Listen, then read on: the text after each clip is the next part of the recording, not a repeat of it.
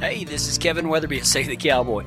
I want you to toe that stirrup, throw a leg over the cantle, take a deep seat, and put your hat down tight. I ain't gonna tolerate no whining or griping, so let's all strike a long trot down that narrow trail and learn how to ride with God. Come on! What you waiting on? Let's go.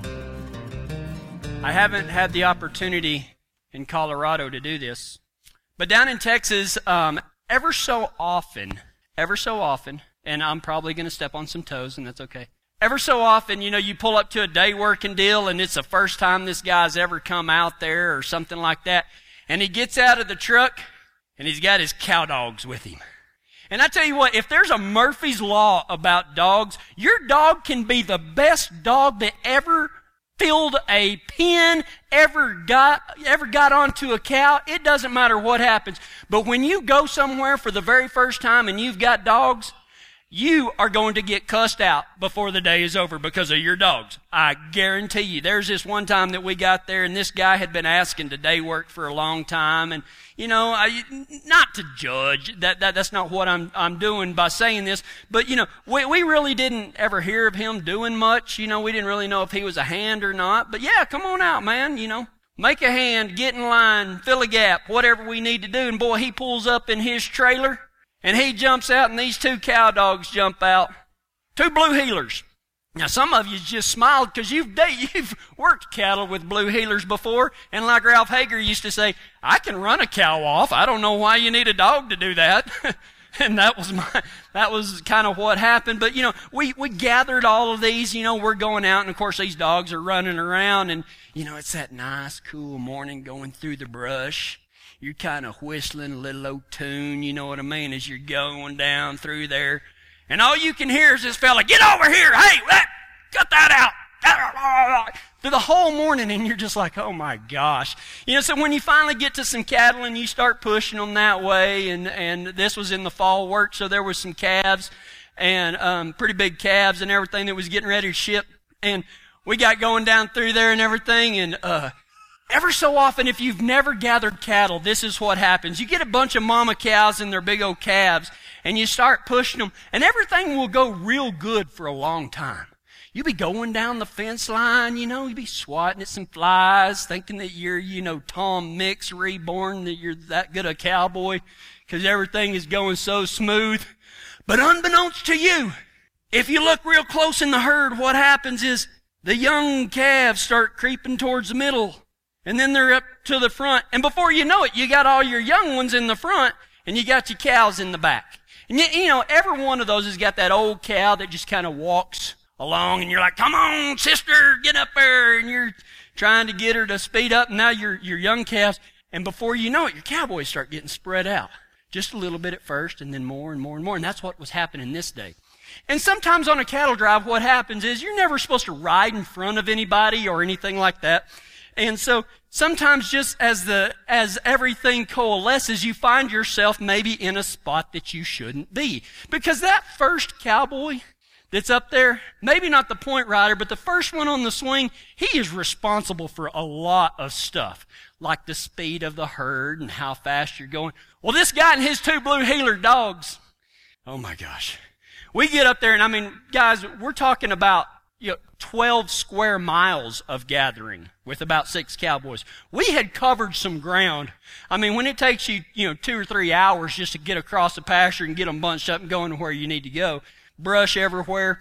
And so we're going along, and we start getting strung out, and then, he kind of lopes up to try to get in front of them, and then, anytime a horse kind of loping along behind a cow, they'll start going faster. And before you know it, man, we are strung out, and all them big calves, they are high-tailing it. And that's where that term came from, because those tails are straight up in the air, and they are gone.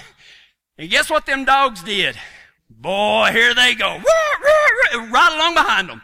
And so we're going, and so now you got mama cows hollering for their calves. And now things are just going bad. But being that we were Tom Mix reborn, we got them all gathered back up. But boy, you can just feel the tension. You can see those old cows. They kind of look at you, and then they look past you. And it's just, sometimes, guys, if you've never worked cattle, sometimes it is literally the difference between your horse's head being right here and right here determines whether or not you're going to pin something. I mean, it is that finite of a deal, especially when you got riled up cattle and everything like that. And we were all like, hold them, just let them settle down, let them settle down, let them settle down. And we started pushing them just ever so slightly. And we were right there at the pens, 4 hours worth of work, right up to the pens. And they were about to go in when them 2 dogs came out and thought it was their job to hold the gate.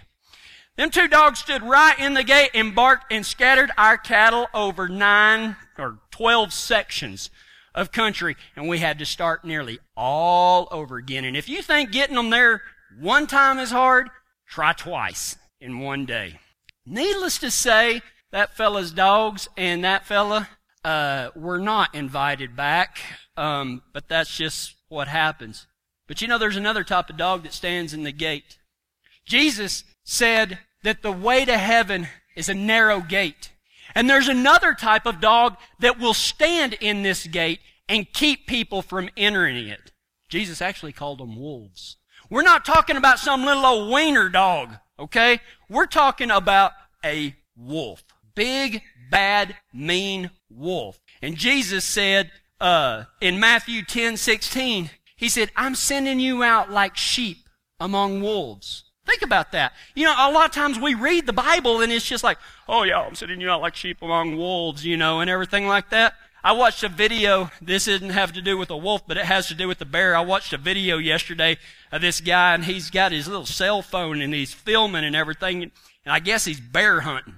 And this bear walks across there, and that bear starts sniffing and everything, and he's filming the bear. And maybe he's not hunting because he didn't shoot it. I mean, it was right there. And he's in a tree stand, and all of a sudden he looks down, and that bear goes up to the tree and goes, whoo, whoo, right up the tree. And he's got his camera. I think he was hiding behind it. I don't think he was literally trying to film it. But he was filming it, and there's a big old black bear right there, and it's a sniffing at him and everything. It would have been smelling caca, because I would have done soiled myself. There ain't no doubt. He'd have been like, whoo, what is that up that tree? Oh, you made me ink. But anyway, the bear finally, kind of clowns down, and he turns the camera around, and he said, holy, and he said a bad word. But you know what? Just like that, we can read in the Bible, I'm sending you out like sheep among wolves. Does that really strike fear into you? But what happens if you're out there by yourself and a pack of wolves is on you? Now things are a little different. Jesus meant that to be scary. He wasn't joking. Jesus wasn't saying, oh, y'all listen to this joke. I'm going to send you out like sheep among wolves. That's funny, isn't it? No, he was deadly serious. What do you think wolves do to sheep? They kill them. But who are they? Who are the wolves? You know what? They're not the lost. They're not those that don't know Jesus. They're not those that are just running around living their own lives like they see fit and just they don't care about God. Those aren't the wolves, people. That is not the wolves. They are not the casual or church attender. They're not the ones that, oh yeah, I believe in God, but, I'm going to go to church every now and then, That's not who the wolves are. They're not the drug users. They're not the drunks. They're not in the penitentiary. Who are the wolves? They're the religious hypocrites. That is who the wolves are. Let me ask you a question. I went back in my Bible, I went through all 4 Gospels, and I'm not going to say that I read it word for word this time, but, I've read those Gospels time and time again, but I went and I read, and I was looking through there to see if there was any time that Jesus had a horrible confrontation with a lost person. And I came across a couple of things. There was this one woman who was not a Jew, and she asked that Jesus heal her daughter, I believe it was. And Jesus looked at her and said, we don't give the kids food to the dogs. Like, dadgum, Jesus, that's kind of rough, aren't you? And she smiled up at Jesus and she said, I understand that, Lord, but even the dogs get some of the master's crumbs. And he said, you are right with me. I like your faith. Your daughter's healed. And then there was another time that a rich guy walked up and he said, what must I do to enter the kingdom of heaven? And Jesus said, well, you got to keep all the commandments. He said, I've done that since I was a kid. He said, well, then you got to do this. And he said, I've done that. And he said, you got to do this. I've done that. But this was a rich guy. And he said, well, then what you have to do to enter the kingdom of heaven is you have to sell everything that you own and give it to the poor. And the guy walked off. Because Jesus knew in his heart he was trying to earn his way into heaven. I'm not saying that if you're rich that you have to sell everything you own and give it to the poor. Unless God's telling you to, then I suggest you do it. But what I'm saying, think about the woman at the well. Think about the woman who was caught in adultery, and Jesus said, you who have sinned shall cast the first stone. He said, just get up. He said, I'm not condemning you for what you've done. Just get up and go. Start living your life better. Did he sit there and preach her and wag his finger? No, he didn't do that. Jesus, when he was dealing with those that didn't know him, he was the most kind and considerate person, the most loving. He was God's Word manifested into a man's flesh. And he loved them. And guess who killed him? Was it the lost? Hey man, we're a gang and we're going to go out and we're going to pick somebody and beat the snot out of him and kill him and crucify him. No, it wasn't that. Was it the Romans? Now the Romans are the ones that nailed him up, but they didn't choose to. It was the religious hypocrites that killed Christ. It was the religious hypocrites that killed our Lord and Savior. The ones that held religion like a shotgun at the back of people's heads. And I think every single one of us have had a situation where you have had a run-in with a religious hypocrite. One that uses Bible verses and Scripture to condemn you and put themselves way up here. And I mean literally, it's like they took a shotgun to the back of your head and that's the way they made you feel. Those are the people that will not enter the kingdom of heaven. Those are the people standing in the gates keeping us from going in. Make no mistake about it. The ones that elevated themselves by pointing out other people's sin while boasting in how much they loved God and everything that they did for Him. It's the religious hypocrites or the wolves that Jesus talked about. The ones who preached hard messages and made you feel like crap. Have you ever done that? Had a conversation with a religious hypocrite and you walk away going, man, if that's the way God is, I don't want no part of that crap. I think we all have. There are thousands and thousands of people that will not go to church. They will not darken a door.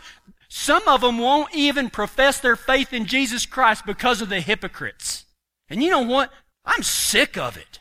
I'm sick of us cowardly Christians going around going, oh, well, we just need to turn the other cheek and we don't need to do this. Just let them talk. It ain't no big deal. Man, they need a swift kick in the hind end. That's what I'm thinking. Jesus started out His ministry with 8 phrases. They have been called to this day the Beatitudes. Blessed are those who mourn, for they will be comforted. Blessed are the meek, for they shall inherit the earth. And they're all just these good, feel-good ways that Jesus is saying, man, this is how you should live your life. Just be nice to other people. Love God, love others. It's that simple. It really is that simple.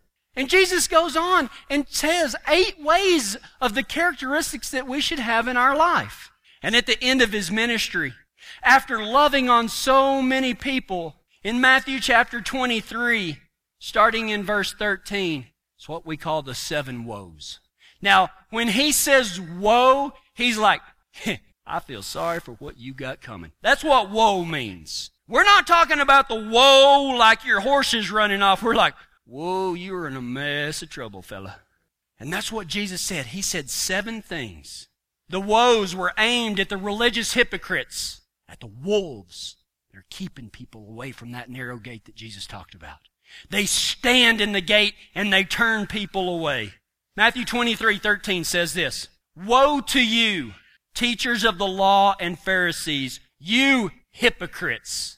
Now, I want to ask you a question. How many of us, and I think that we're all guilty if we're honest with ourselves, there has all been a point in our lives where we pictured Jesus as this little guy that just walked around, oh, bless you, oh, bless you. He probably walked with little steps. Just walked around healing people. Oh, do you need healed? Here, I'll heal you. Man, that is the farthest from the truth. Jesus was like an MMA cage fighter. This dude was tough. He didn't care who you were. He was going to proclaim the good news to you that is found in Him. He was going to tell you exactly what God thought about everything, and it was all about love. It was all about forgiveness. John 3:16, we talked about it last week. For God so loved the world. Jesus is saying this. Can you imagine this? And I don't know if He was a big guy, but you ain't got to be big to be tough. He said, for God so loved the world that he gave his only Son, that whoever believes in him shall not perish but have everlasting life. And then he goes on to say, for God did not send me down here to condemn you, but to save you. So if Jesus didn't come down here to condemn us, but to save us, then why do we listen to these religious hypocrites that are always wagging their finger in your face? Well, you should repent. You should shut your mouth before I shut it for you. I'm tired of this cowardly Christianity. As a matter of fact, I coined a new phrase, and we're going to be going over these 7 woes. It's called hypocristianity. And you know what? It's rampant.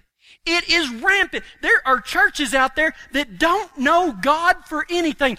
They're like religious hypocrite clubs. Some of you have been to some of them. I've been in some of them. And you know what? They're not just in Denver. They're not just in New York. They're not just in, they're everywhere. They're everywhere.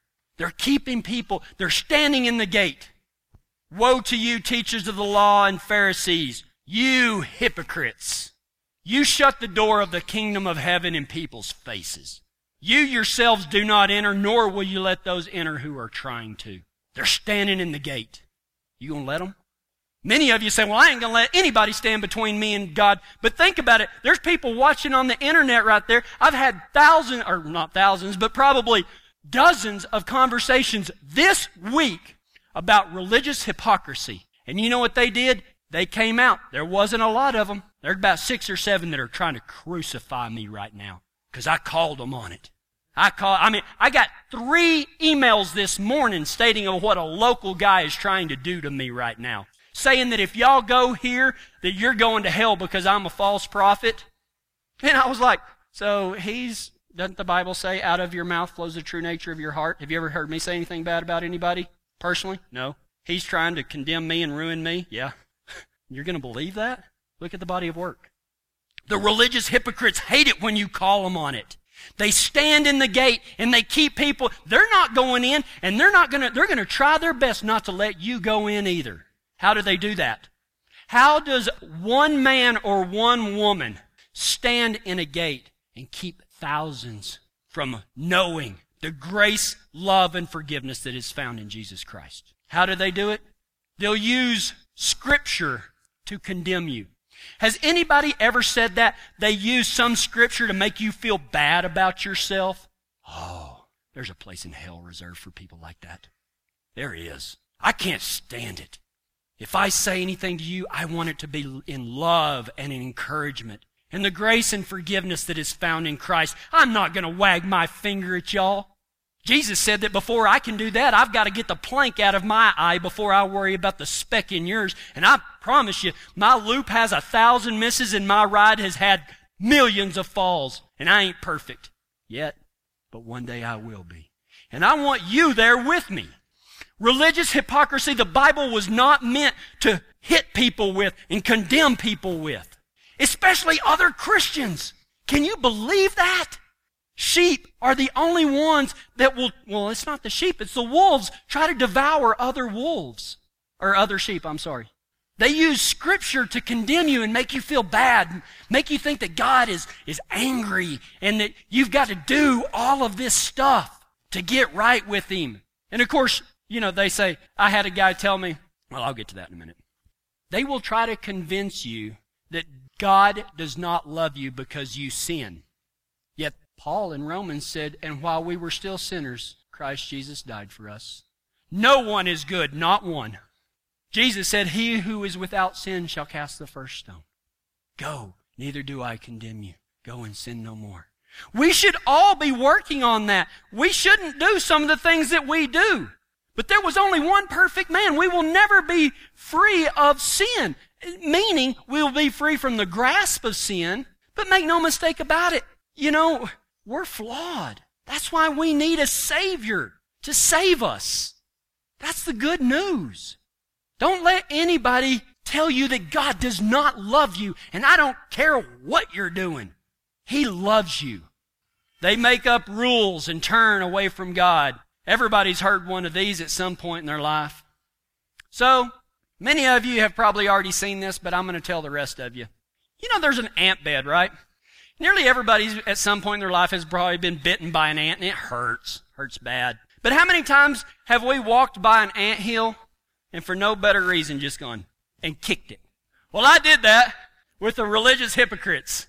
I kicked their anthill just to see how many come out, and oh my gosh, there's a bunch of them. Has everybody seen the most interesting man in the world commercials for the Dos Equis beer? I mean, nearly everybody's probably seen that. They're kind of funny. I mean, they're just satire. I mean, come on. So I took a picture of that and took his face out and put my face in there and said, I don't always tell folks about Jesus Christ, but when I do, some religious nut job usually screws it up. Woo! I didn't just kick that ant, man. I stomped all over it, and boy, they come running out, and they tried to bite me and everything like that. Oh, I mean, they were condemning me, and you wouldn't imagine the scripture was thrown at me. It was horrible. Well, it's kind of funny at some points. But they make up rules that don't mean anything, that have no biblical basis whatsoever. One of the guys, they said, well, you had a beer in your picture, and you're supposed to be a man of God. Ah, come on, get over yourself. He said, the Bible says it not to cause your fellow man to stumble. And this is what I told him, because some of you are thinking the same thing. They're like, but wait a minute, the Bible says don't cause your fellow man to stumble. But let me ask you this. I've got a good friend here, and I'm not going to look at her when I say this. It's not bad. She was addicted to Mountain Dew. You think, I worked with a guy that drank probably 12 to 18 Cokes a day. 12 to 18. And it was affecting his health, and when he tried to come off of it, he went through withdrawals. I'm talking about serious body shaking, sweating withdrawals. It was horrible. But yet they say, well, you had a beer on there, so you're causing your fellow man to stumble. No, I'm not. Because what would I have done? Would it have been okay if I had put a Mountain Dew? And then she saw it and thought, oh, I've just got to go get me a Mountain Dew since Kevin put a Mountain Dew in a commercial. Or how about this? How about if there's some biscuits and gravy on that table?